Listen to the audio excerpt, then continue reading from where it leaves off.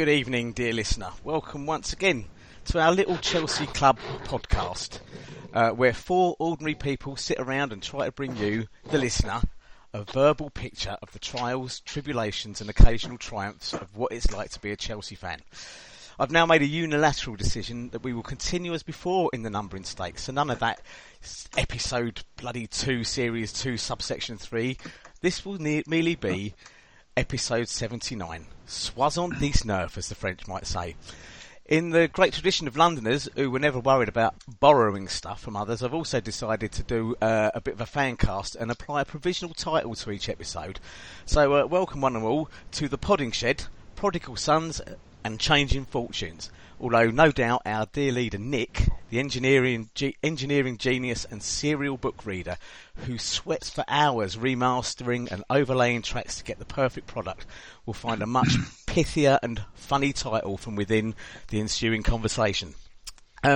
Tonight we will discuss the 3 games since the last episode, starting with the rather lovely 3-0 win over the champions, Leicester, followed by a week later by a superb 4-0 drubbing of Manchester United, led by our own prodigal son Jose Mourinho, and then a little bit about West Ham.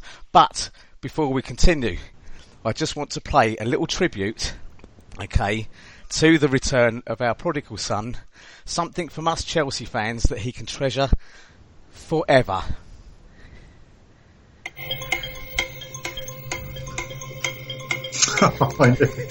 I should have guessed. Oh, yes.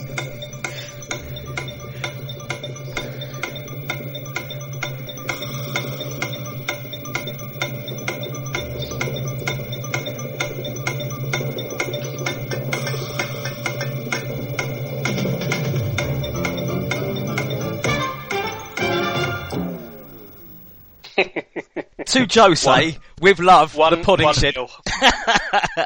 Yeah, I thought I'd just appreciate that. It was without doubt the single funniest tweet I saw on Sunday, which was the first goal set to the countdown music, and I retweeted it almost endlessly, and I put it on Facebook, and I actually sent it to a couple of Man United fans of my, friends of mine on Facebook, who said, listen, take this in the spirit of what it's meant.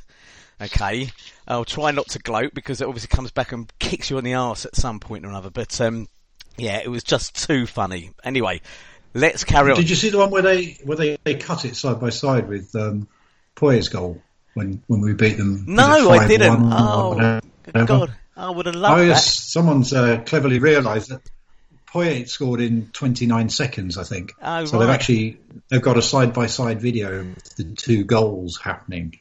Oh, and then, of course, some other wag went on to point out last time we beat them by 4 goals or something, they went on to win the treble. Yeah, but, yeah. We'll try and stay optimistic. Yeah. Okay. Well, my name is Tony Glover, known by my friends at the Chelsea Fancast, a rival fan podcast, as the Reverend Tony Glover. I'm not sure why, but also assume the pseudonym on Twitter, or handle as it's called, of @GrossJackUK.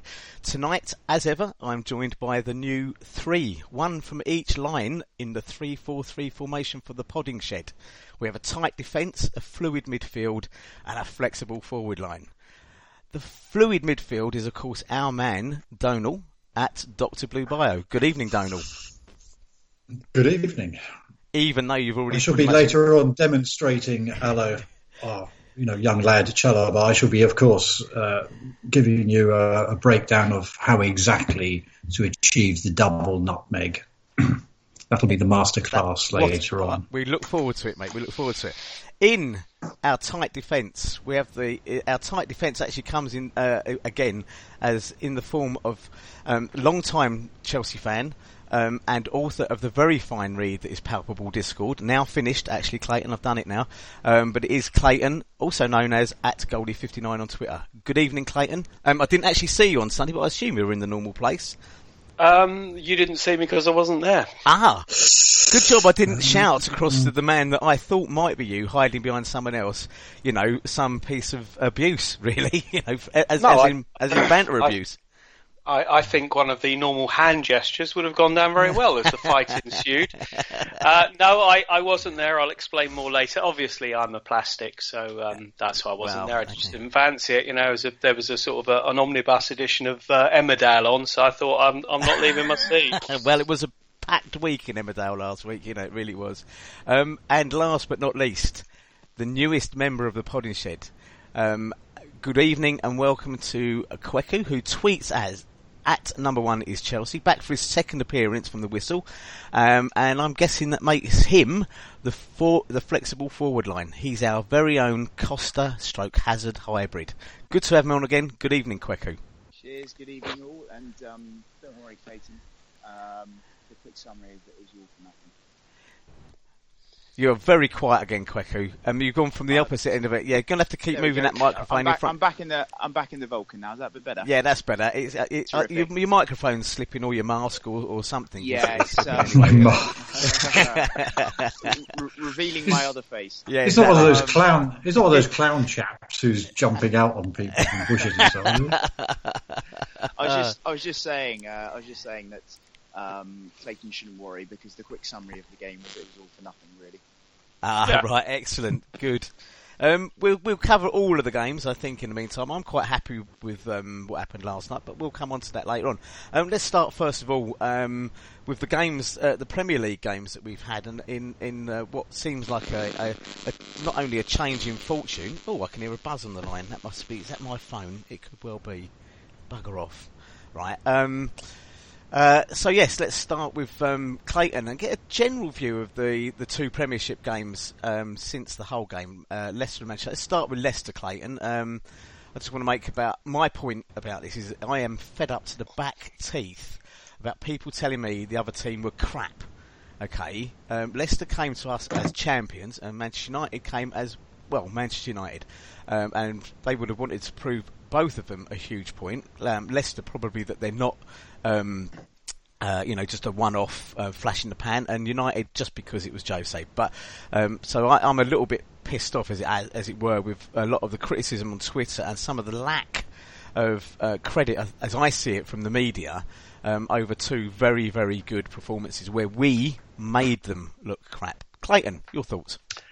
I think there's 2 points here. The first is you're quite right. If you sort of go back to our embarrassing defeats against Liverpool and Arsenal, one of the things that didn't seem to get mentioned is, okay, we were poor, certainly particularly the first 45 minutes against Arsenal, but nobody seems to give credit to the opposition. And in this particular in both circumstances, the 45 minutes I think we played against Leicester, the first 45 minutes was, in my opinion, and I've heard other people say this, for me, it was the best we'd played in 18 months. I know a lot of people look back to Swansea and say that was the last time we played really well, and perhaps it was, but I mean, we still went on to win the league that season. But I think that the way we played, individual performances were outstanding in that game, and we were a team. And I thought we played very, very well. People can say that Leicester aren't what they were last year, and I think that's inevitable. I don't think they'll ever do what they did last year, and you know that's a fact. But we played very well. We beat them 3-0, and they didn't have a sniff. They had a 10-minute period after half time, but we played very well, and then continued that against Manchester United. Always scoring very early on helps, but I thought our play was excellent. I think a lot like last season, Jose was obviously watching a different game to the one that was taking place in front of him, because some of his comments were absolutely absurd. I mean, I remember control of the game.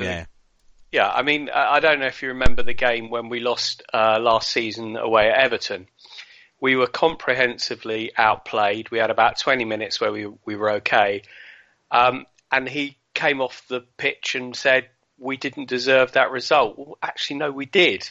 And Manchester United deserved that result. Yes, there were points where perhaps the game could have changed. If Ibrahimovic would have scored that goal to make it 1-1, it might have been a different game. But the bottom line was he didn't. And Jose pointed to us hitting them on the counter-attack, which was absolutely absurd. I mean, one of the goals was from a corner, so I'm not entirely sure how that's a counter-attack. But the bottom line is the defence looked much more solid. We looked much more like a team, and it's been an absolute pleasure. The last couple of games has been fantastic. Kweku, your thoughts, and especially I would like to be interested, Kweku, in your view as to whether or not Leicester really came to us as champions in capability, mind, and spirit, or whether they did. I mean, I think they've had a bit of a rough start to the season, but ostensibly it's still the same team. They've lost Kante, but I really did get a bit pissed off going home, listening to 5 Live and other people saying, well, it was only Leicester. They were runaway champions more or less last season. So your views as well, please. I think. Yeah, you need to get in front of the microphone again, mate. There we go. Can you guys hear me all right? Yeah, that's fine now. That's perfect, Brilliant. Guys. I think we have set out a way of playing and a mentality, which goes back to what I was saying on the last podcast. Is going to serve us well throughout the rest of the season. We have a structure. We're moving the ball quicker, and we're playing with a belief in what we're doing. You can see it. You can see the players making the runs they need to make, in the knowledge that other people are going to be in position to receive the ball, and that other players are going to actually take risks, take chances, because they know that everyone else around them defensively is where they should be, and attacking wise is where they should be. And I think what you saw against Leicester in particular is I think you're seeing the emergence of some new player we call Victor Moses. I think this guy, I've got so much time for him. And on the other side, Marcus Alonso. So I thought Leicester was almost like a warm-up act for what we were going to see against Manchester United. I'm going to touch on Moses later on. I've coined a name for him, but yeah, carry on. Sorry, come on, carry on. I think that you, as I said, it was a dress rehearsal. We did a very similar thing to Manchester United as we did to Leicester. We moved the ball quickly. We played with an intensity, and we played with a focus as well. We didn't stop playing once the first and second goals had gone in. We carried on looking for more. We carried on looking for opportunities. And as I said, it goes back to what I hope I've been trying to say throughout these podcasts, which is that there's a character to this team which we may make mistakes, but I think in the end, I think it's just going to make us a very, very nasty side to play against, because we know that we are going to put people under a lot of pressure all the time. And that's essentially, without sort of spilling on into Man United, that was my take on Leicester. Yeah, some really good points in there. Donal, I'd like your views, and also Donal, do you want to throw in whether or not you think it was either or both games were a real test of the 3-4-3, revelation that we've had? This kind of evangelical moment where we've gone, oh my God, it really does work. The first I saw of it, I think, was on that, second half versus Arsenal, where I think he changed things around, and then, we didn't concede a goal from that point onwards. Really, I'm taking the West Ham game out of that. But your thoughts, please. Yeah. Just before I do that, my recording equipment appears to be out the Swanee. I've just noticed. So hopefully yours is, or we could have another lost episode.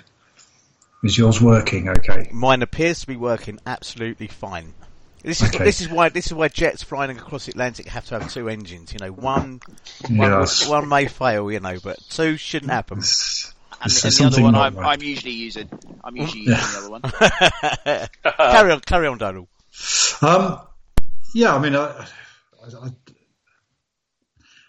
He's gone to 3 at the back, and as people have pointed out, it appeared to start pretty much the second half against Arsenal. Whether or not he's got the ideal setup yet remains to be seen, I think. But it certainly worked against Leicester, and the use of Moses on one side, and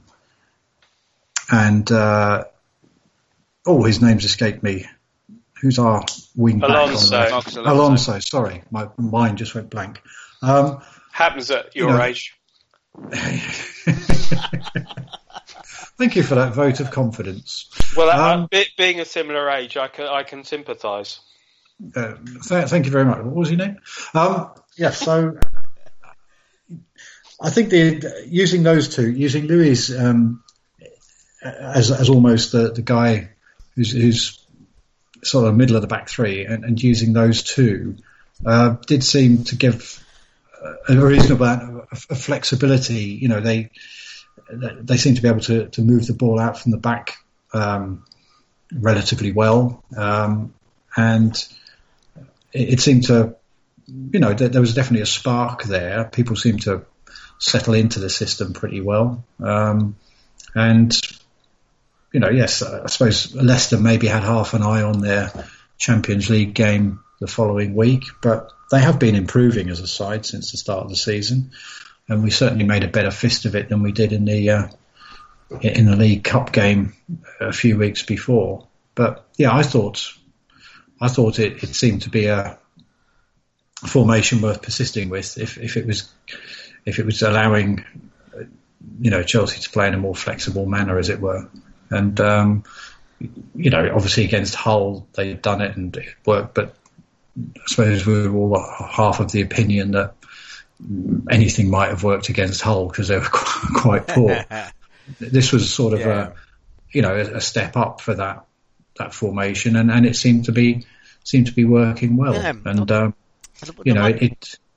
it was interesting. I know we'll come on to West Ham, but it was interesting that, and this is not knocking Azpilicueta, but when they moved him out to play the wing back position, it didn't seem to work in the same way that Moses appears to be able to play that at the moment. So I think once again it's the idea that Conte has played three at the back in the past, and we were sort of all half expecting him to go down that road, but he also seems to be playing it because he has a certain view that he needs to play that way to get the best out of the players he's got, and that suits them better than sticking with 4-3-3, which wasn't really working. No, I'll take the view. I mean, I think I go back to a couple of things, which is one is square pegs and square holes, which is a joy to see. Instead of this, we saw it with Manchester United with Rashford, who was more or less playing as a left back, for God's sake, And the one thing I noticed in the sort of Leicester game, and there was 2 points I was going to make about the Leicester game. One, was lunchtime really necessary for Leicester, who had played Champions League football in the week, and did that give us any sort of advantage? I think their fans did an admirable job of filling the shed and making plenty of noise, for lunchtime kickoff. But it just seemed a peculiar kickoff time for two non-derby teams, and one who'd played in midweek in a Champions League game. And the other one was that they've lost one player, as far as I recall, Kante, who's playing for us. And in the last 2 games, he looks like a spectacular difference, especially, I can't describe him as anything other than like a young, fast Makelele who has some attacking capability. So that was generally my thoughts on it. But the Kante question is a real good one for me. Clayton? I basically, in a blog that I wrote after the Leicester game, I described Kante as a player who comes along once in a generation, and I honestly believe that. I hope that we can live up to whatever expectations he has. He is an amazingly fantastic player. I think not only does he bring energy and vibrancy to the team, but he also has been a huge help to Matic. I mean, Matic, who basically was the absolute whipping boy, all of a sudden people are going, oh, actually he's not quite as crap as we thought he was. And the guy fell off a cliff, his form fell off a cliff, and it was very unfortunate. But in most recent weeks, people have actually been saying, oh, he's rather good. I mean, I understand that Conte spent a huge amount of time trying to persuade Matic to stay, and I'm very glad he did. He obviously saw something, and I The other thing about the Leicester game, which I thought was fantastic, was David Luiz. He marshalled that defence. Cahill was coming off the back of, I can't remember, was it an England game or something? Yeah, it was. He looked absolutely. He looked so jittery every time he touched the ball. It was like, oh my God, what's going to happen? Luiz nursed him through that. Luiz was the manager's mouthpiece on the pitch. He was fantastic. He was cajoling. He was talking. And I know that you and I, Tony, have said this a million times. He is the next captain. And the sooner he's given the armband, the better, in my opinion. And I think that really shone out against Leicester. But the one I noticed is against Leicester, and it was very similar against Manchester United, that Luiz was pointing. He played the ball to Cahill, and as he played the ball to Cahill, he would be pointing Kante or someone out to Cahill, and he was bigging Cahill up every time he did something good tackle or whatever. He was over there clapping him, patting him on the back. Do you know what that tells me? That I call that leadership. I call that, that's like you said, the manager's voice on the pitch. Really, really interesting stuff. Kweku, your thoughts? I'm so glad that. Can you guys hear me all right? Yeah, perfect. Yeah. Good, excellent. We'll tell you. Don't you worry. We'll tell you when we can't. I'm so glad that Clayton has mentioned this point about David Luiz, because I wanted to make this point earlier, but I wanted to give a little bit of love to Victor Moses straight from the off. But I think this guy, David Luiz, I wrote an article last week about these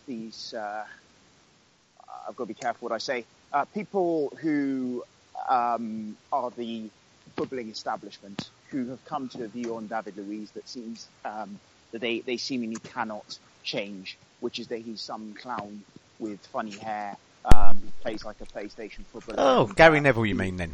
Well, I don't want to go too much into Gary Neville, because I respect Gary Neville in other ways. But on this, and it's not just him, it's a whole load of other people who should know better, are behaving without any emotional control whatsoever.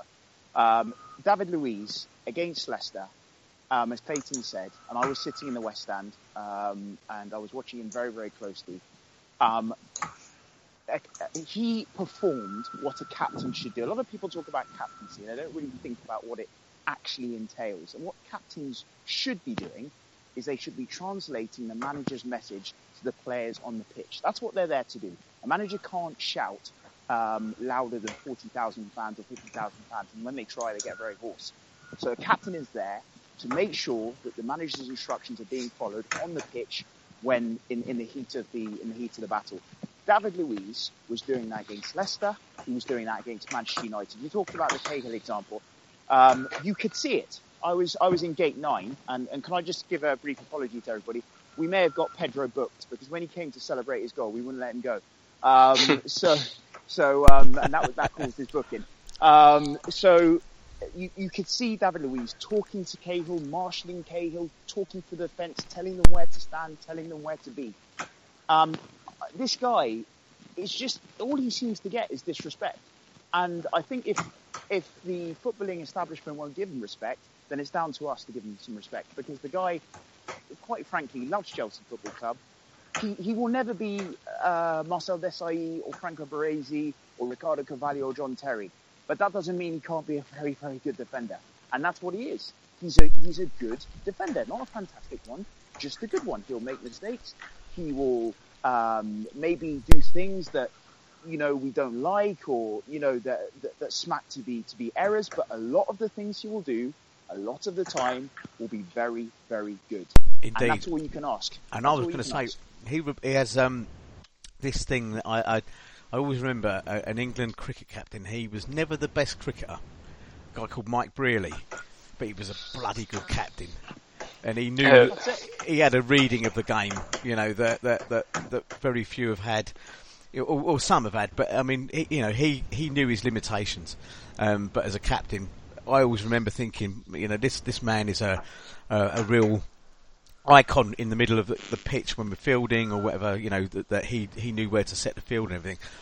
Just one more quick point, just on that, on David Luiz. And sorry, I'm going into a little peeing about David Luiz, but I think this guy, as I said, he's not shown enough respect. And if David Luiz had made the kind of mistakes that Gary Cahill has made, and I'm delighted about Gary Cahill's renaissance, by the way, but if David Luiz had made the kind of mistakes that Gary Cahill had made, this guy would have been, he would have been sort of treated worse than David Beckham after 1998. The reason why I think David Luiz also gets a lot of flack is because he takes responsibility.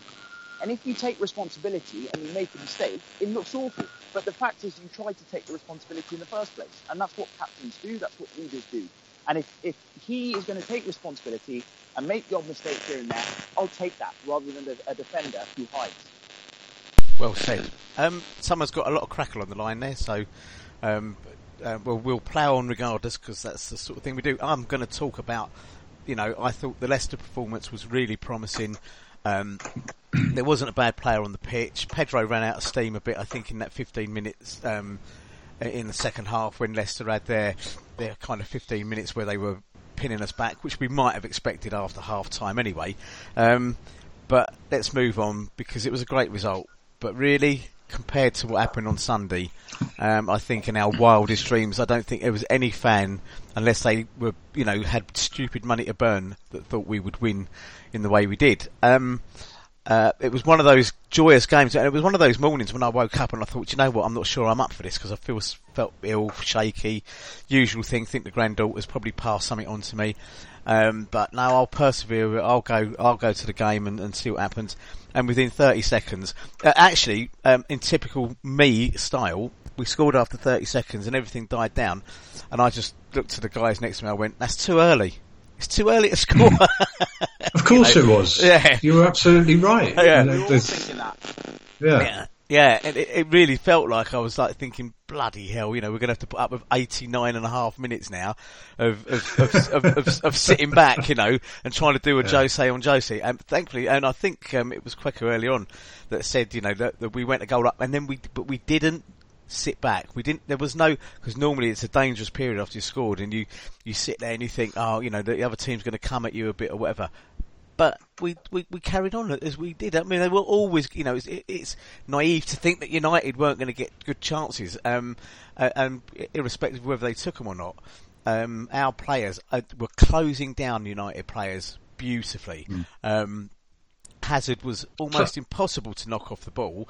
So my question for you, Donal, was it even sweeter because we poked Jose in the eye? Or do we care? I don't know. My chief emotion through it all was one of just general. Well, you're always fairly happy when you're winning 4-0, but my general feeling throughout it was just a joy that we were playing well and we were continuing on the form they'd shown, against Hull and Leicester, and that, by and large, the new system or the group of players, given that, say, Willian might have been playing, but for his mother, so Pedro's in the team, etc., happy accident or whatever, it was all gelling very well. So because I wasn't there, I suppose I didn't have Mourinho in my line of vision to keep looking at him. Obviously, the commentary and everything keeps referring to him, quite tirelessly, so you turn it down. But I have to, genuinely, I was more interested in, that their fortunes have dipped a bit like our own in recent years, but, they're still one of the biggest clubs in the country. And, money. And to beat them 4-0, playing well. Yes, we had a little bit of luck. You'd say that maybe earlier in the season, Ibrahimovic would have put away that header. But as I've said several times, on past podding sheds, we seem to have, the general problem that we were having defending seemed to be exacerbated by the fact that every time we made a mistake, it went into, we had no sort of luck in that way. It always seemed to end up in a goal. So maybe, our old regression to the mean is kicking in, and the couple of decent chances that they had, they didn't take. And Courtois made good saves. I wouldn't say they were outstanding, but they were there were saves that needed to be made, and he made them. And so I think was it our old friend Trizia or someone who, yes, she wrote a column for the Irish Examiner that seemed to sum up quite well, the sort of feelings about Jose on the day. That it was really about the football, and in one way it was, we sort of closed the book on a rather sad chapter. Yeah. But equally, I don't take any great joy from him being beaten. I'm sort of glad we won, because I think part of me was glad we won, and then the other, deep in the dark, gloomy cave of Chelsea supporting is the idea that, we've beaten him 4-0. We're now going to face them in some game where it really, really, really, really matters. And he's going to win. Yeah. And we'll forget. This game did really, really, really matter in that, it got us back up in contention. The longer we're up there, the more likely we are to get a decent finish this season. Yes, So, and it was also, I think, important. You could end up with a good finish and never beat any of the better teams. And at the moment, I still consider United to be one of the better teams. They will click eventually, I think. But deep down is my fear that, another Moscow, a bit like Napoleon, I'm sitting there thinking, is there another Moscow? Yeah. As we start this campaign, that sort of... I think my personal take is I think Conte is a different. He looks the real deal to me. Clayton, I'm going to come on to you now because I'm intrigued because a lot of your fine book, Palpable Discord was about the relationship between the fans and Jose and the players and Jose, and as Emanalo said, that the palpable discord that appeared to be coming, and I had sort of made a few comments. I didn't know, have we seen peak Jose? Spent a lot of money, a hideous amount of money that Man United have spent in the last couple of years. To come up with a work in progress. We could argue that we're the same, but I don't think we've spent anywhere near the levels of money that they have. Was it just the fact that we were so good, Clayton, on Sunday, that we just made them look ordinary? And one other comment for you, Clayton, as well. I actually thought the Chelsea fans were quite respectful to Jose, and there was a couple of, you're getting sacked in the morning and you're not special anymore, which I didn't join in with because I just thought, the guy deserves a bit more from us. Your feelings on the game and on Sorry, Jose. Can I just interject for a second and say that I'm sorry I haven't bought the book yet, but I've been having sort of problems with my eyes recently, and I've obviously passed it on the bookshelf several times, and I thought it was about a big argument in the Vatican. I didn't realise it was palpable discord. I thought it was popable. Yes, so obviously I will now be rushing down with my new contact lenses to, of course, purchase a copy. Yeah. Carry on. Sorry to interrupt. No, well, you've just spoiled my follow-up idea. Because I was really keen on writing a book about the Pope. I think the thing is that I can be accused of being perhaps a little bit too much the other way. I can't, for the life of me, we know Jose. Jose's been at our club in 2 spells. We know what he does. You either like him or you lump him.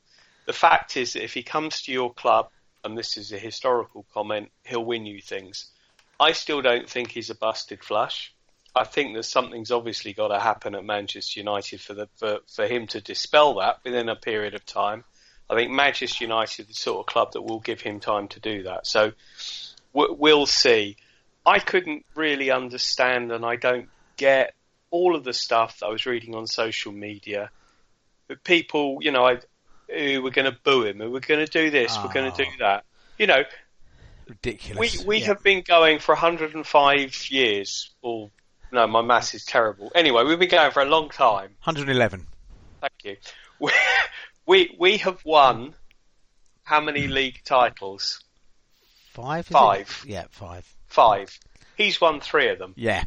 So to sort of diss this guy in any way, shape or form is ridiculous. Now, I think the great thing that happened on Sunday, and I'm so sorry I wasn't there to see this, was the tribute to the wonderful Matthew Harding. Yeah, it was very, very good. And, the club need to be patted on the back because they did a wonderful thing, and they honoured a man who is as big in our history as Jose on a different level, a different thing. Put his money where his mouth was. Exactly. And I think that because that happened, the whole possible build-up of waiting for Jose to come out of the tunnel was sort of dissipated. And it didn't really, from my perception of watching it on telly afterwards. No, he stood there in the tunnel earlier. No one batted an eyelid, Clayton. And I think, from that point of view, it brought everything down so there wasn't going to be a reaction one way or the other. Yeah. The guy deserves our respect. He's done a lot for our club. And I don't actually think, I think when you see him being interviewed, you do wonder whether his passion for Chelsea is an act or whether it's true.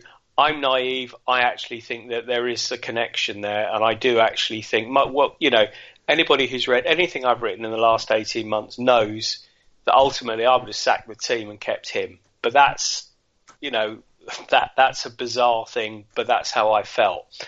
Now, the fact is that you look at the team that won on Sunday. 7, 8 players were at the club.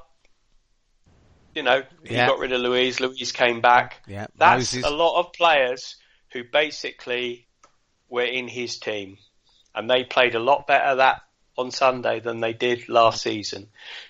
We'll come on to, because I know that's a question that somebody's raised, so I'm not going to preempt. Yeah. But I think the fact is that, again, we go back to the fact that we played really, really well. We played with a real high intensity. We did get the breaks. As I mentioned earlier, we're lucky it wasn't 1-1, but it wasn't. So what? That happens. We're lucky that David Luiz didn't get sent off. But, the same clown, Atkinson, who didn't send off terrible ref. Ashley Barnes when he did the same sort of challenge on Matic. Matic, exactly my point. Exactly. What goes round comes round, Clayton. Exactly. So, there's so many things which ultimately came out on Sunday. Those players obviously had a point to prove, some more than others. They played very well. I don't actually think that it was to give Jose one in the eye because nobody mocked him. Nobody went and did sliding celebrations in front of him. I think it was for their own satisfaction, perhaps. The one thing that I think that Donald was saying, I think it was important for us to win because I think after what happened against Arsenal and Liverpool, the perceived bigger clubs, it's all very well that we beat Hull and then we beat Leicester, but we had to beat a bigger club. And I think if we would have come unstuck in the way we did against Liverpool and Arsenal, it would have undermined Conte in what he was trying to do, and it possibly in the eyes of the players, because the players have to believe in what they're doing. And if every time they play a big side, playing in the way Conte tells them to, they get stuffed, they're going to stop listening to him. So I think that was a thing as well for me that was very important about Sunday. Yeah. I thought so much about sort of Sunday, walking away from the game thinking, whatever. And I quite cruelly on the Fancast the other night described, the only thing I saw. This is we're a Chelsea podcast, so we're going to talk about Chelsea, obviously. But obviously, Jose played a large part in that. He looked a bit lost to me. I don't know whether this business about being separated from his family, because I don't care what people say about how much you earn. That is not easy to do, to go and live apart from your family. But there was I've rather cruelly dubbed him as Alice in Vengerland on the Fancast, because he looked like a man who didn't have a plan B, which is not the Jose we know. We've got a young coach who seems willing to change the game at a drop of a hat now. And Jose in his enfant terrible first time round was that man. He changed. I'll lock you off after 20 minutes if you're not playing. But he looked similar to last season. He seemed to have faith in players that weren't actually really doing it for him. In sort of looking into the distance as if, something will happen soon. I've got faith in it, and it never does. But we'll move on. I think it was we've said a lot about sort of Jose and Manchester United. I'm going to talk about the players and the manager. Can I say one more thing about Jose? Yeah. Obviously he's earning a vast amount of money, and he is at the club that some people secretly think he always wanted to be at. But speaking as a sort of dad whose son plays football, and I spend more time now watching him playing and his teams playing than I do probably any other football other than watching Chelsea games. And his goalkeeper coach, his son is up at Coventry. He drives up to watch his son playing all over the country for Coventry under 21s. Jose's son's at Fulham, and I guess now he hardly ever gets to see him. And you've got to think, if Jose is a football man, as we know he is, and his son is, he's 16, 17, he's in the academy at Fulham, probably never gets to see him play, because of the sort of regionalised nature of academies. Yeah. So, I do wonder whether it's really, with his father's illness last year and things like that, you do wonder. Yes, a lot of what he does is an act, and he's, if you're Eva Canero and people like that, he's certainly, you can see the bad side to him, but equally there is that sort of, I've got a certain amount of sympathy for him, not over gushing. I think, unlike Clayton, that it was better for him to go than the team, because I think he'd lost the ability somewhere to inspire those players. But I do sort of, he's missing out his children's growing up in some ways. A lot of fathers, a lot of mothers, that happens to them, and a lot less money. So I'm not, playing the violin for him, but you do wonder if part of that is feeding into what appears to be his body language these days. Absolutely. We shall see. Kweku, I'm going to approach a slightly different subject with you, Kweku, because we can move away from the Man United game. He's done. It was a brilliant day, and you've made your mark on Pedro by getting him booked. I think that's definitely something. Can I just make a quick aside about the Pope? When we were talking about revelation, an absolute revelation, Clayton. Yeah, no, he has. I think I've said before that I sort of slightly resented all the sort of gushing. Is that me or is that Kweku back? I'm back. Yeah, Kweku, that is really bad. It's so interfering. Yeah, I'm afraid it is. It's really bad interference. Perhaps Kweku, we'll give it 5 minutes, and I'll try and do something there. It's really bad. Yeah. Okay. I think it might be for the area. I'm afraid now. Yeah. Carry on, Clayton. Sorry, mate. Should have gone to Radio Rentals. One for the teenagers. Oh, Rumbelows. Yeah. No, so I was sort of slightly resentful, thinking, why would we need a player like Victor Moses to make our team better, which is dreadfully snobbish. And then I think, perhaps it was the last podcast. I remember that, in the championship winning sides, when Jose first arrived, we had Thiago, we had Jeremy, who wouldn't necessarily be your first choice to be in the side, but they were, and they were integral parts of it. And I think the beginning of last season, so Jose made so many strange decisions, and last season when the side came back so obviously unfit, the only fit player in the club appeared to be Victor Moses. He looked really good in pre-season. In fact, the only thing that looked good in pre-season. Yeah. And before you know it, he was out the door, which was a great shame. Now, this year, as you say, either by luck or judgment, Conte has identified how he wanted to play. I'm very much of the feeling that, I don't know what you guys think, but I'm very much of the feeling that Conte basically gave the existing team, the existing formation, about 6 or 7 games. And then halfway through the Arsenal game, he thought, do you know what? That's it. I've had enough. I'm going to do what I want to do. And that has coincided with the change in fortune of how the team have played, how well we've played.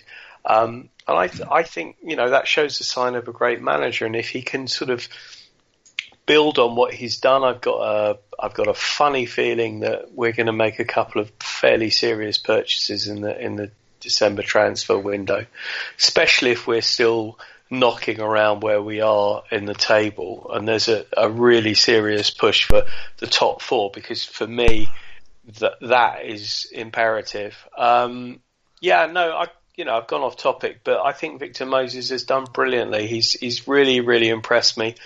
I still don't think that we've actually played anybody that has actually really gone at him, because on the odd occasion where it has happened, I've been slightly worried, but that's the only concern that I've got. But at the moment, he's looking really good. Good part of a good unit. I think if I remember rightly, when we were talking about after the whole game, I think we were a little bit sceptical about this formation. Playing three at the back. I seem to think we had a bit of we kicked the can around a bit and weren't too sure it was going to stick. And I think one of the things about Conte is that he can be, quite flexible in what he does, or one would hope he would be. I think you're right. We don't know really whether using Luiz, Azpilicueta and say Cahill, whether that's an ideal three. I noticed last night against West Ham, they were working to isolate Cahill all the time because of his, obviously they felt his distribution wasn't going to be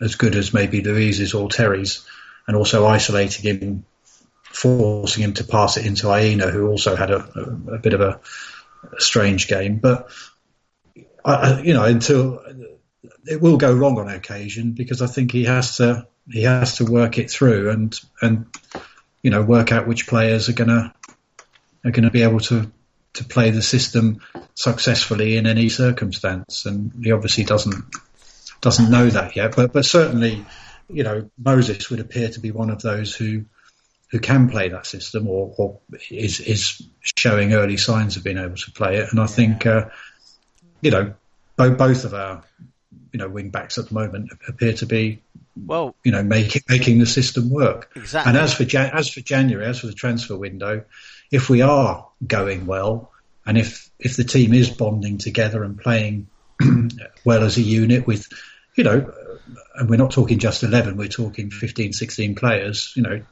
some of the so-called, in inverted commas, fringe players, the ghost of Faustino Asprilla still walks the corridors of the Premier League. You beat me to it. We have to be very careful. Did I? I'm sorry, Tony. You did, mate. No, that's all right, because he was, that's where it all did go pear-shaped, wasn't it, for Newcastle that year? And I don't mean him as a person. I think it's just balance of the team. A player in, suddenly trying to accommodate a player that maybe doesn't fit the way they're playing successfully at the time. Yeah. You have to trust that Conte or whoever is working with Conte, knows what they're doing. And I agree. I've been looking at, I just think that I watched Moses quite closely on Sunday, and he was magnificent. I mean, he just did not stop. And he, whenever he picked up the ball, in defence, his first instinct was to clear it, but to get it out to somebody who was in a blue shirt.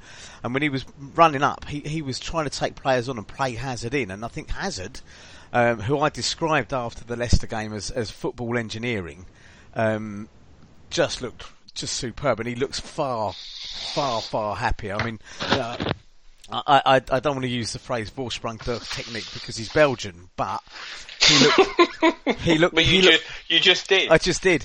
But the advancement through technology, and he's like an advancement of human technology. That he, we talked earlier on about Luiz's tackle, but it was in a passage of play that, to my mind, shouldn't have even happened, because Hazard had been pulled down by Bailey about 30 seconds before that, and Atkinson, who I think is very possibly the worst ref I've ever seen, and I've said it before, if you're 4-0 up, you take the ref decisions out of the game. He was appalling on Sunday. His whole refereeing of the game was just horrible. there were things that not given that were blatant. Hazard was not protected, and he was pretty much the only way they got him off the ball was bumping him off the ball and pulling his shirt and this sort of stuff. And yet Atkinson seemed to flatly refuse it. So whether that's just a Chelsea thing, a hangover thing, or whatever, I don't know. But he was appalling. But Costa as well. He's another one I've noticed. It seems a lot happier. It goes into this thing, but we're going to talk about the question later on, but or shortly. But he looks happier, and Costa seems to have had that nasty edge taken off him. And you can't help but wonder if there's an Italian. Did he wake up one morning and find a horse's head in bed or something? That has made him think, I won't cross this guy. I don't know, but Costa looks a lot happier. I think he's just focused. I think he's focused on the job. He's getting the service. I think last season a lot of his problems came from frustration.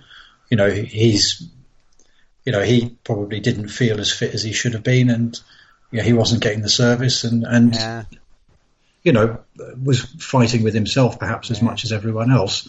And I think at the moment he's sharp. You could tell last night. Batshuayi struggled all night with Winston Reid.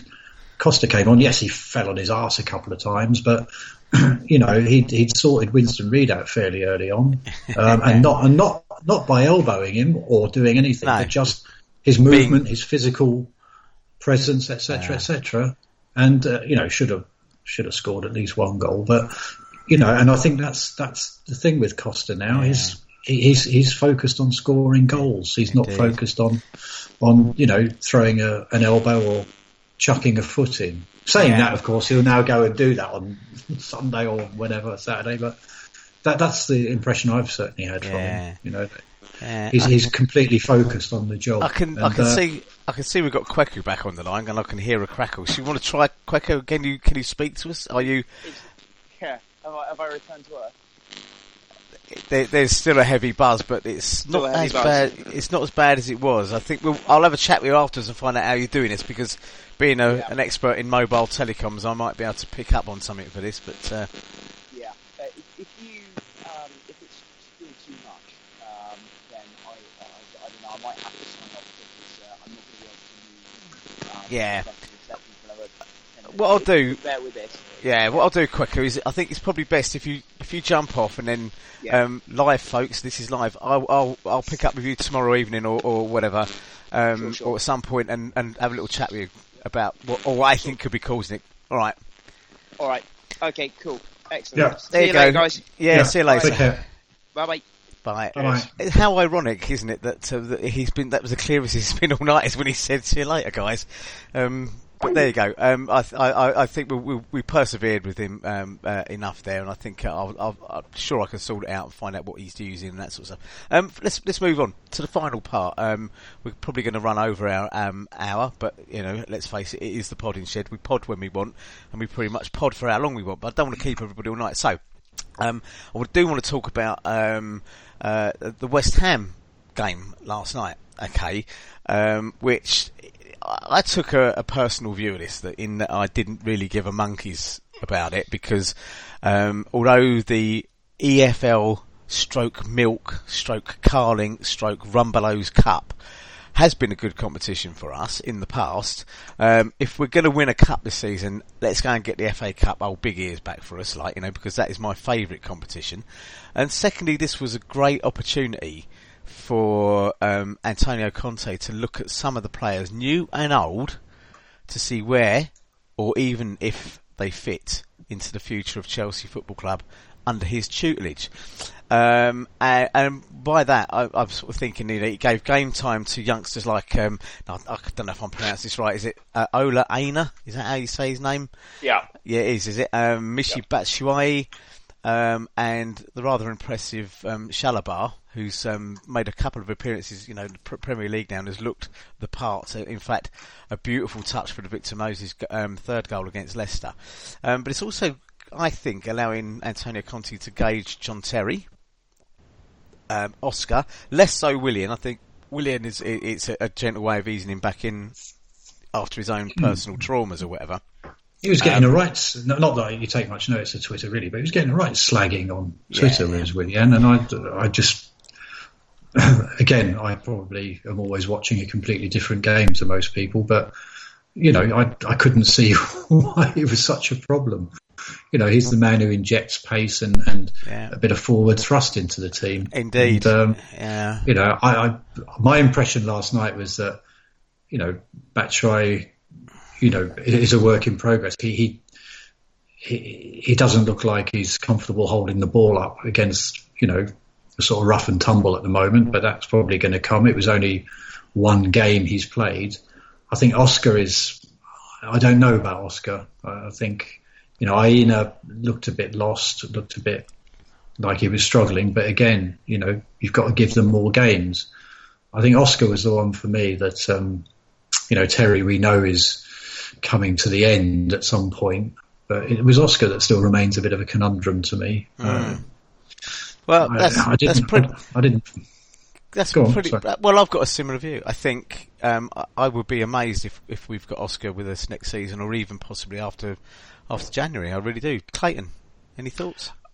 Briefly on Oscar, I think that a comment I made at the beginning of the season, or maybe the end of last season, is that this is another manager that's come in, and whatever you think about previous managers, we've had some quality managers over the last years since Oscar's been at the club, and nobody seems to be able to get the best out of him. And I thought, right, okay, so we got Conte coming in. Let's basically have a season with Conte, and if Oscar still doesn't do it, then fine, let's cut our losses and say goodbye. Beginning of the season, before he got injured and before he was sent off on compassionate leave, he looked good. He was working quite hard, and I think he looked decent. I think he came back last night and he was sort of gave one of those performances where people just go, what's going on? What's he about? So let's just wait and see what happens and whether he's selected for the next game, because it's going to be a tough game away at Southampton, and it might be that an additional player in midfield of a sort of working in a more defensive way is basically something that we go for. What I don't get, I understand that people are saying, look, he's got to bring in the kids and he's got little opportunity to see it, and I get that, and I think that's right. But to me, you fall between two stools, because you play these kids, and then the minute something goes wrong, you haul them off. Now, Chalobah went off after 60 minutes, and for me, he was one of our best players. Yeah. Batshuayi is never going to improve if you haul him off. If he's not going to get game time, yes, he should have scored. But I think there are footballers out there, and there's loads of them, that basically cannot play unless they've got a rhythm. And if you keep hauling them off and hauling them on, they're never going to get a rhythm. So you either take the attitude, I'm using this game to look at other players and say, if we lose, we lose. But you can't, for me, why do you then after 60 minutes think, oh, we're losing 2-0, I've got to bring on the big guns? You either do it from the start or you don't do it at all. That to me makes no sense. Personally, we were on a good run. I would have kept the same side. I know, I'm a banger of the drum for youth players, but I would have kept the same side. I would have tried to win that game, because I've got no great love to win the game. Winning any tournament is fantastic, but I just think he's created something, and there's something there, and then why change it? West Ham wanted to win it. Why didn't we want to win it? I'm not saying we didn't, but you either go with the youth and just say, we'll take a hit. If we get knocked out, it's fine. Those guys got 90 minutes under the belt. Or you say, we go there to win. Well, I think he made a fair crack of trying to do both, in that on paper that team probably had enough in it to do the job. It got to an hour. He had to take one of his two central midfielders off, and I think we would agree that if he was seeing the chance to win the game or to get back in it and get some pressure on West Ham, then he had to leave Kante on. So to that extent, he kind of had to take Chalobah off. Yeah, and I think Chalobah's been around the block, and he'll understand. He got an hour. He He was trusted against United on Sunday and has been trusted against Leicester. Okay, they've been games where we've been winning, but he's got on and he's done his thing. And, looking at the game last night, it was a very patchy performance from Chelsea, but two sort of quite poor goals given away. Yes, West Ham missed quite a few other really good chances. But in that last 20 minutes, ignoring the Batshuayi chance and a Willian chance earlier on, Chelsea had enough chances to get back to 2-2 and take it to extra time. Oh, completely. So, in some ways it wasn't a badly judged, given that Conte gets hammered for not making his subs early enough. If we'd been 3-0, 4-0 down and out of it, maybe he'd have left them on. But, at 2-0, although that was a mountain to climb, he could probably see from the way that West Ham was starting to tire that there was a chance to, with Hazard and a couple of others on there was a chance to get back in the game. I'm not too worried about it either. I think he had to take the opportunity to give some of these players a run out. But in the end, if it's not happening and you think you can get something done, I don't think it's sort of a panic. If it was panic, as has happened, with various managers, and you end up with a team that makes no sense left on the pitch, then yes, it's panic. But I think with Conte, his substitutions made sense. He went for a more attacking lineup. Yes, if they conceded another goal, then it was all over. But in actual fact, he came close to scoring. There was more than enough good scoring chances that they just didn't take. So I'm going to sort of jump in here because I'm conscious of time. I tend to agree with Donald. I think you're sort of striking a balance, and as I said, it's not a competition I'm going to sort of grieve over, particularly for this season, because I think I'm a big fan of the FA Cup, and if you're going to make a genuine effort in any cup competition, do that and use these games. I mean, we would not be the first, and we certainly won't be the last club to field, I don't want to use the term weakened side, but a different side, and use it as a bit of a sounding out opportunity for players in your squad, the older players, and find out, how, if they're properly fit or whether they actually fit into your new system, especially when you've got a successful or currently successful, formation and team spirit going. I just want to move on now a little bit. Can I just say one last thing? Yes, of course, yeah. The result, anyway, had we won it under the hot and cold ball system and the Man United, Liverpool and Arsenal have to play at home system, we would have ended up playing United again. Yes. And did we really want all that nonsense? No. Yeah. I was shocked to see that Arsenal got a home draw. Yeah. And Liverpool got their 179th televised home draw in cup competitions. Yeah. Consecutive. Yeah. I just want to move on quickly. I've got a little say that I obviously didn't go to the game. I was following it on Twitter because it didn't appear to be very much in the way of live football on anywhere last night that I wanted to watch. But there were ways and means. But the feeds, those feeds never work for me. I end up with a load of bloody adverts and. I'm watching it 5 minutes behind Twitter when everyone's telling me we've just conceded a goal, and I'm like, oh, for Christ's sake, So I think I just live in a lovely bit of ignorance for 90 minutes on games like that. But there was trouble at the game. I don't know how much of it was. I wasn't there. A few things from Martin Wickham and a few other people I know who were there, and it seems to me that West Ham have got very big issues at this ground, which I'm desperately hoping that Chelsea will learn from and make sure that these are avoided, as around stewarding and policing issues. I mean, the very fact that they can't use the I think it's the airwave radio system in this ground it just defies belief that they would have been allowed to do this without that capability in the ground. But with the sort of multiple exits and entrances and routes across the Olympic Park, it just seems to be a nightmare. But what I would say is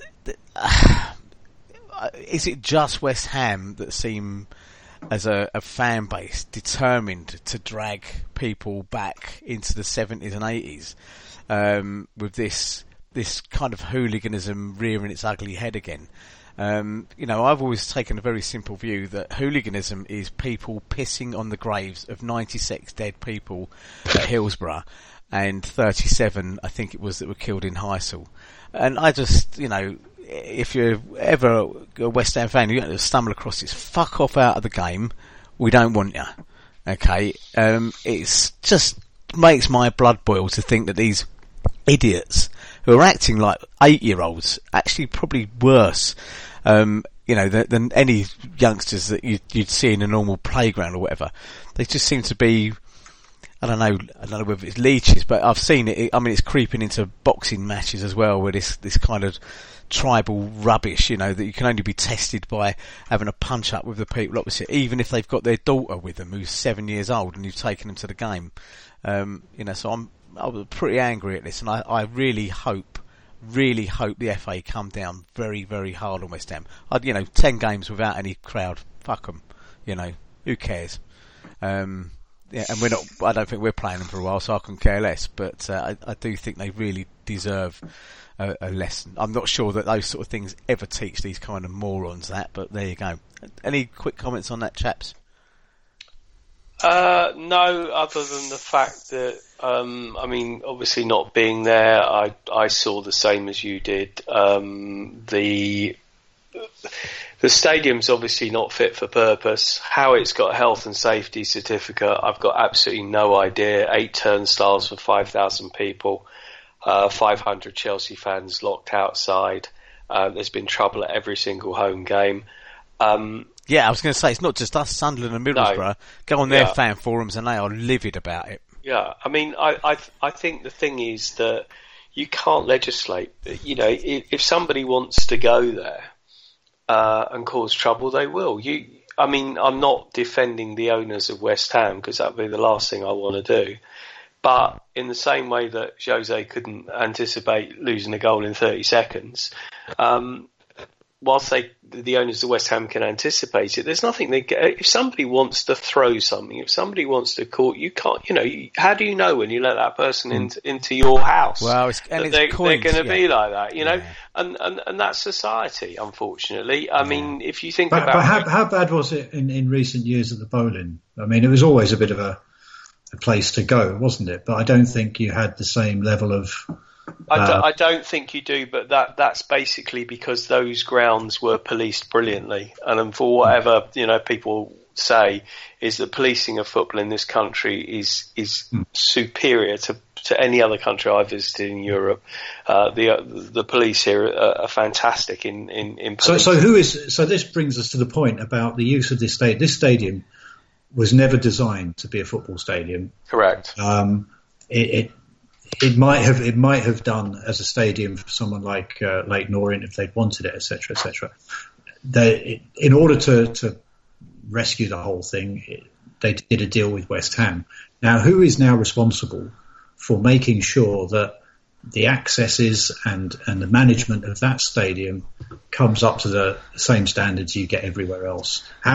Taking away the violence, how do hundreds and hundreds of people regularly get locked out of games down there because the turnstiles don't work, etc.? I mean, that's the owners. They're in charge of the damn place. They've got to sort it out, haven't they? That's exactly right. And they had World Cup rugby there. They've had all sorts of stuff going on there. Yeah. And there haven't been these problems. So on the one hand, it's the management of the facility is poor. It's not ready for the challenges of managing football. And then there is the personnel going there who obviously, are going there looking for trouble. Now that is something that, again, the management of the stadium is not fit for anticipating and managing that element away. It's interesting that they are, according to the Mirror, I've just read the Mirror football headline, is that they're looking at 200 banning orders from last night alone. That's quite substantial. I don't know whether you ever stop it. And like you said, there was an interview with a Chelsea fan who'd been with his 8-year-old daughter. I think this morning she got hit by a few coins and various stuff like that. Obviously, very, very, very upsetting. But as he said, they said that the outside searches were very, very good. But what do you do about people with coins in their pockets? There's. But Tony, I've been down to White Hart Lane, and at Arsenal, you're much closer to the away fans there than you are in that stadium. Well, you're much closer. There's basically a couple of seats. You don't. Yes, stuff gets thrown, but we know what it's like. But you don't get anything like a hail of coins coming. So that was happening all the way through the game. What were they doing about it? Yeah. Well, the only thing I would say is the fact that this was their first big game at that stadium, and obviously their boys had to make a statement, and they made a statement because obviously we are, big rivals. I mean, it's pathetic. I mean, you get to a stage in your life and you just think, life's too short, and really just people who want to do that I don't know. Indeed. I mean, I assume there is always another happening with Chelsea who are up for that sort of thing. Yeah, there is. Completely. If you read, we're not blameless. I mean, if you I wasn't there, so I don't the iconic photo of the evening was the man who was in the sort of the no man's land, standing on the covered seat. And that was a Chelsea fan. Yes, he was the one they referred to on the telly, on the radio this morning. Said he broke through the cordon and ran over to the West Ham fans, giving it loads, and then obviously thought better of it when he realised that he was out there on his own and that nobody else had followed him, only to sort of jump back in and lose himself in the crowd. But I assumed he was just asking someone, for directions. Did they want their change back? Yeah, it looked like he had two pockets full of change because his arms were so far out. He was weighed down. Yeah. Do you want your £275.30 in change back? Yeah, exactly. And I'd have been the one that threw the 30 pence. Anyway, moving on. I just want to. I'm going to leave. I think the two questions. I got one was a slightly rather cynical one, which was how long could you slam it full ball in a 5-star hotel suite in Manchester for free before pleading for help? And I think we covered it earlier on. It's not quite as simple as that. Barry, who sent me that question. I think we'll also cover what do you think actually did happen last year and why the players are so different. This is a regular tweeter to me. Who tweets under the name @Flymo100, Stevie M. We'll put this one to the next time if we're still performing it, because I'm just conscious of time. So we'll do a few parish notices, chaps, and then a quick AOB. Is that all right? I think we'll move on. So the parish notices, you can find this fine podcast on iTunes. It'll be, it might be tomorrow. It depends how hard our Alan Parsons figure can remaster it and do something with Kweku's voice. I will get onto Kweku and reassure him that it was nothing personal, but we just needed to plough on. And you can also find it at poddingshed.com. Just type it into Google, you'll find it. There's 78 other episodes there. There may even be 79 because obviously there is the ghost episode. Which we rarely ever talk about unless I'm in the pub and I need to tell a rollicking good anecdote about we did one of our best ever podcasts and nobody recorded it.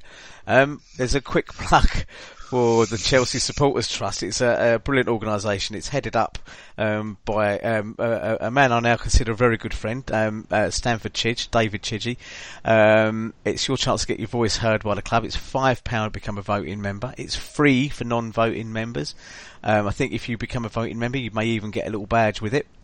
So you can sign up at chelseasupporterstrust.com. That allows you to attend the meetings and come to the events, and you can vote if you are an actual £5 voting member, of course, on the issues that directly affect you, and a chance to get your voice heard. And they do cover some great stuff around away ticketing and safe standing and generally lobbying the club about fan-based issues. You can follow them on Twitter. It is at Chelsea S Trust. And I've got one last request, and I'm actually going to do something that's a little bit odd here. It's a plug for another podcast, the Chelsea Fancast, in fact. We've never really seen ourselves as rivals. Theirs is far slicker, far more professional and put together and scripted. But both myself and Clayton feature on this fairly regularly. And I will, with agreement from Chidge, be nicking other pundits from the Chelsea Fancast to come on here and guest on occasions. However, there is a current round of voting. Makes it sound like we're sort of Vitesse Arnhem to. Well, they're Chelsea. Am I? Yeah. I'm in the sort of No. Bacon I have a far better analogy to this in a minute, Donald. But bear with me. So this is the final week. Right, carry on. This is the final week of voting in the Football Blogging Awards. So I am going to plug the rival here because I'm partly because I'm on it and Clayton's on it, but also because it's very good. And we don't do that sort of thing because I would say that the Chelsea Fancast is a bit like the USA. It's bigger, brasher, louder, and we're a bit more like the UK. Okay, we're like the kind of smaller one that will sit in the corner in our Chesterfields and just basically say, oh, let them get on with it. That's what they want to do. We do have a special relationship with the Fancast. The Football Blogging Awards, or the FBAs as they're called, the voting closes this Friday. That's tomorrow, 11 p.m. So please vote for our special cousin, the Chelsea Fancast, as the best football podcast category by going to, and I'm just going to read it out here. This is an enormous one. This is http:// look, just type in Football Blogging Awards. You'll get it there, and then you'll find a voting thing, and where it's in there as the Chelsea Fancast. Okay. You can also vote on Twitter as well. All you need to do is tweet the following words: I am voting in the FBAs for @Chelsea Fancast as the best football #podcast. And if you've got any doubts about it, just go and have a look at any of my tweets. I've retweeted it endlessly. Clayton's put it up a few times. But any award is a good award. Which goes against what I just said about the EFL /Milk /Rumbelows Cup or whatever. We've got plans for future guests. I spoke to a couple of them in the pub on Sunday pre-match, Chidge and Dan Silver, Martin Wickham, who are all willing to come on when the time is right. Any other business, gents? Donal? No, I think we've covered everything magnificently as usual in our usual bumbling. Yeah. I am going to go and put an arm around Kweku. I'll give him a call tomorrow because we've suffered our share of technical outrageous fortune. Yes, gremlins and that before, and of course I happened to be on the Fancast the other week when the lovely Jonathan Kidd, who I actually met on Sunday, had what we now describe as a theatrical moment. Using the immortal words, "This isn't working for me, Chidge. Dead air." So I understand, and it can be frustrating. And for you, the listener out there, sitting there all on your own, don't get despondent. These things are recorded live. We don't do, vast amounts of takes on this or whatever. We really vast amounts of takes. Delete vast amounts. It's any. We don't do any takes. Yes, it's like editing there. Yeah, there's Donal, the Penn and Teller of the podding world, giving away our secrets. Clayton, anything else from you, mate? Nothing at all, mate, apart from the fact that I just want to say, isn't our goalkeeper playing rather well at the moment? Do you know, I had him down and we've just run out of time, but I do want to agree with it. I thought Donal, I think slightly underplayed the saves he made. He made 3 very, very good saves. He made most of the saves were saves he should have made. Yeah. 2 were exceptional. Yes, the one at the end from Ibrahimovic was just fantastic. I know, but that doesn't unfortunately fit in with a lot of people's agenda who spent the first part of the season slagging him off. Yeah, and maybe like other people, he was having a dip in form. So I just think it's good to big him up when the other way goes. Anyway, absolutely. Yeah, I shall doff my cap and wish you all a fond good night. Lovely. It's good night from me, good night from Clayton, and good night from you, Donal. Bonsoir, mes amis, as we say. Thank you very much, chaps.